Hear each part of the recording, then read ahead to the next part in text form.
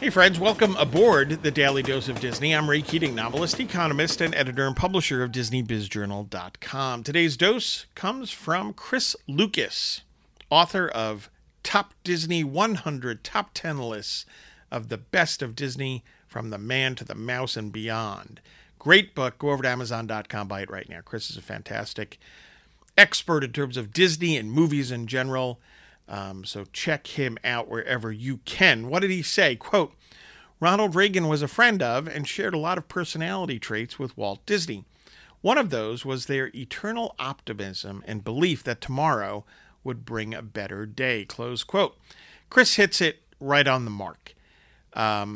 Optimism rooted in reality. That was at the heart of Ronald Reagan. It was at the heart of Walt Disney. You can see why these two men were friends. They both saw better things for America and the world if America remained free, for example, if America remained confident in its principles and its values, and if America remained a welcoming country. Now, there are a lot of ifs there, right? I would have to argue that we need more of Reagan and Disney today. I mean, are the views of these two men, the fundamental core views, are they missing in politics? Are they missing in business? You know, when we talk about business, I'm always very careful about, do we really want our business executives to get political? I prefer not.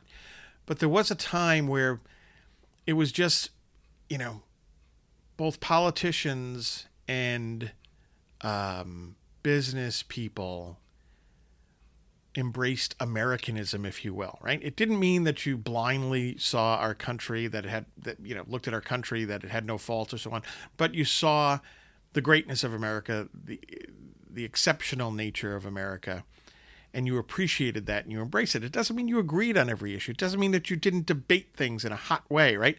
But you did it with respect and civility as well, because ultimately you love the country, and both sides, if you want to put it that way, were trying to get the country to a better place, just perhaps having very, very different views on how to do it.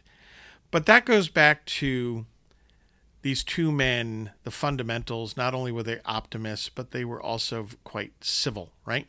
You could disagree with Ronald Reagan and Walt Disney and still sit down and have a beer or have a meal with each of them. And sadly, I'm not quite sure how often we can say that today.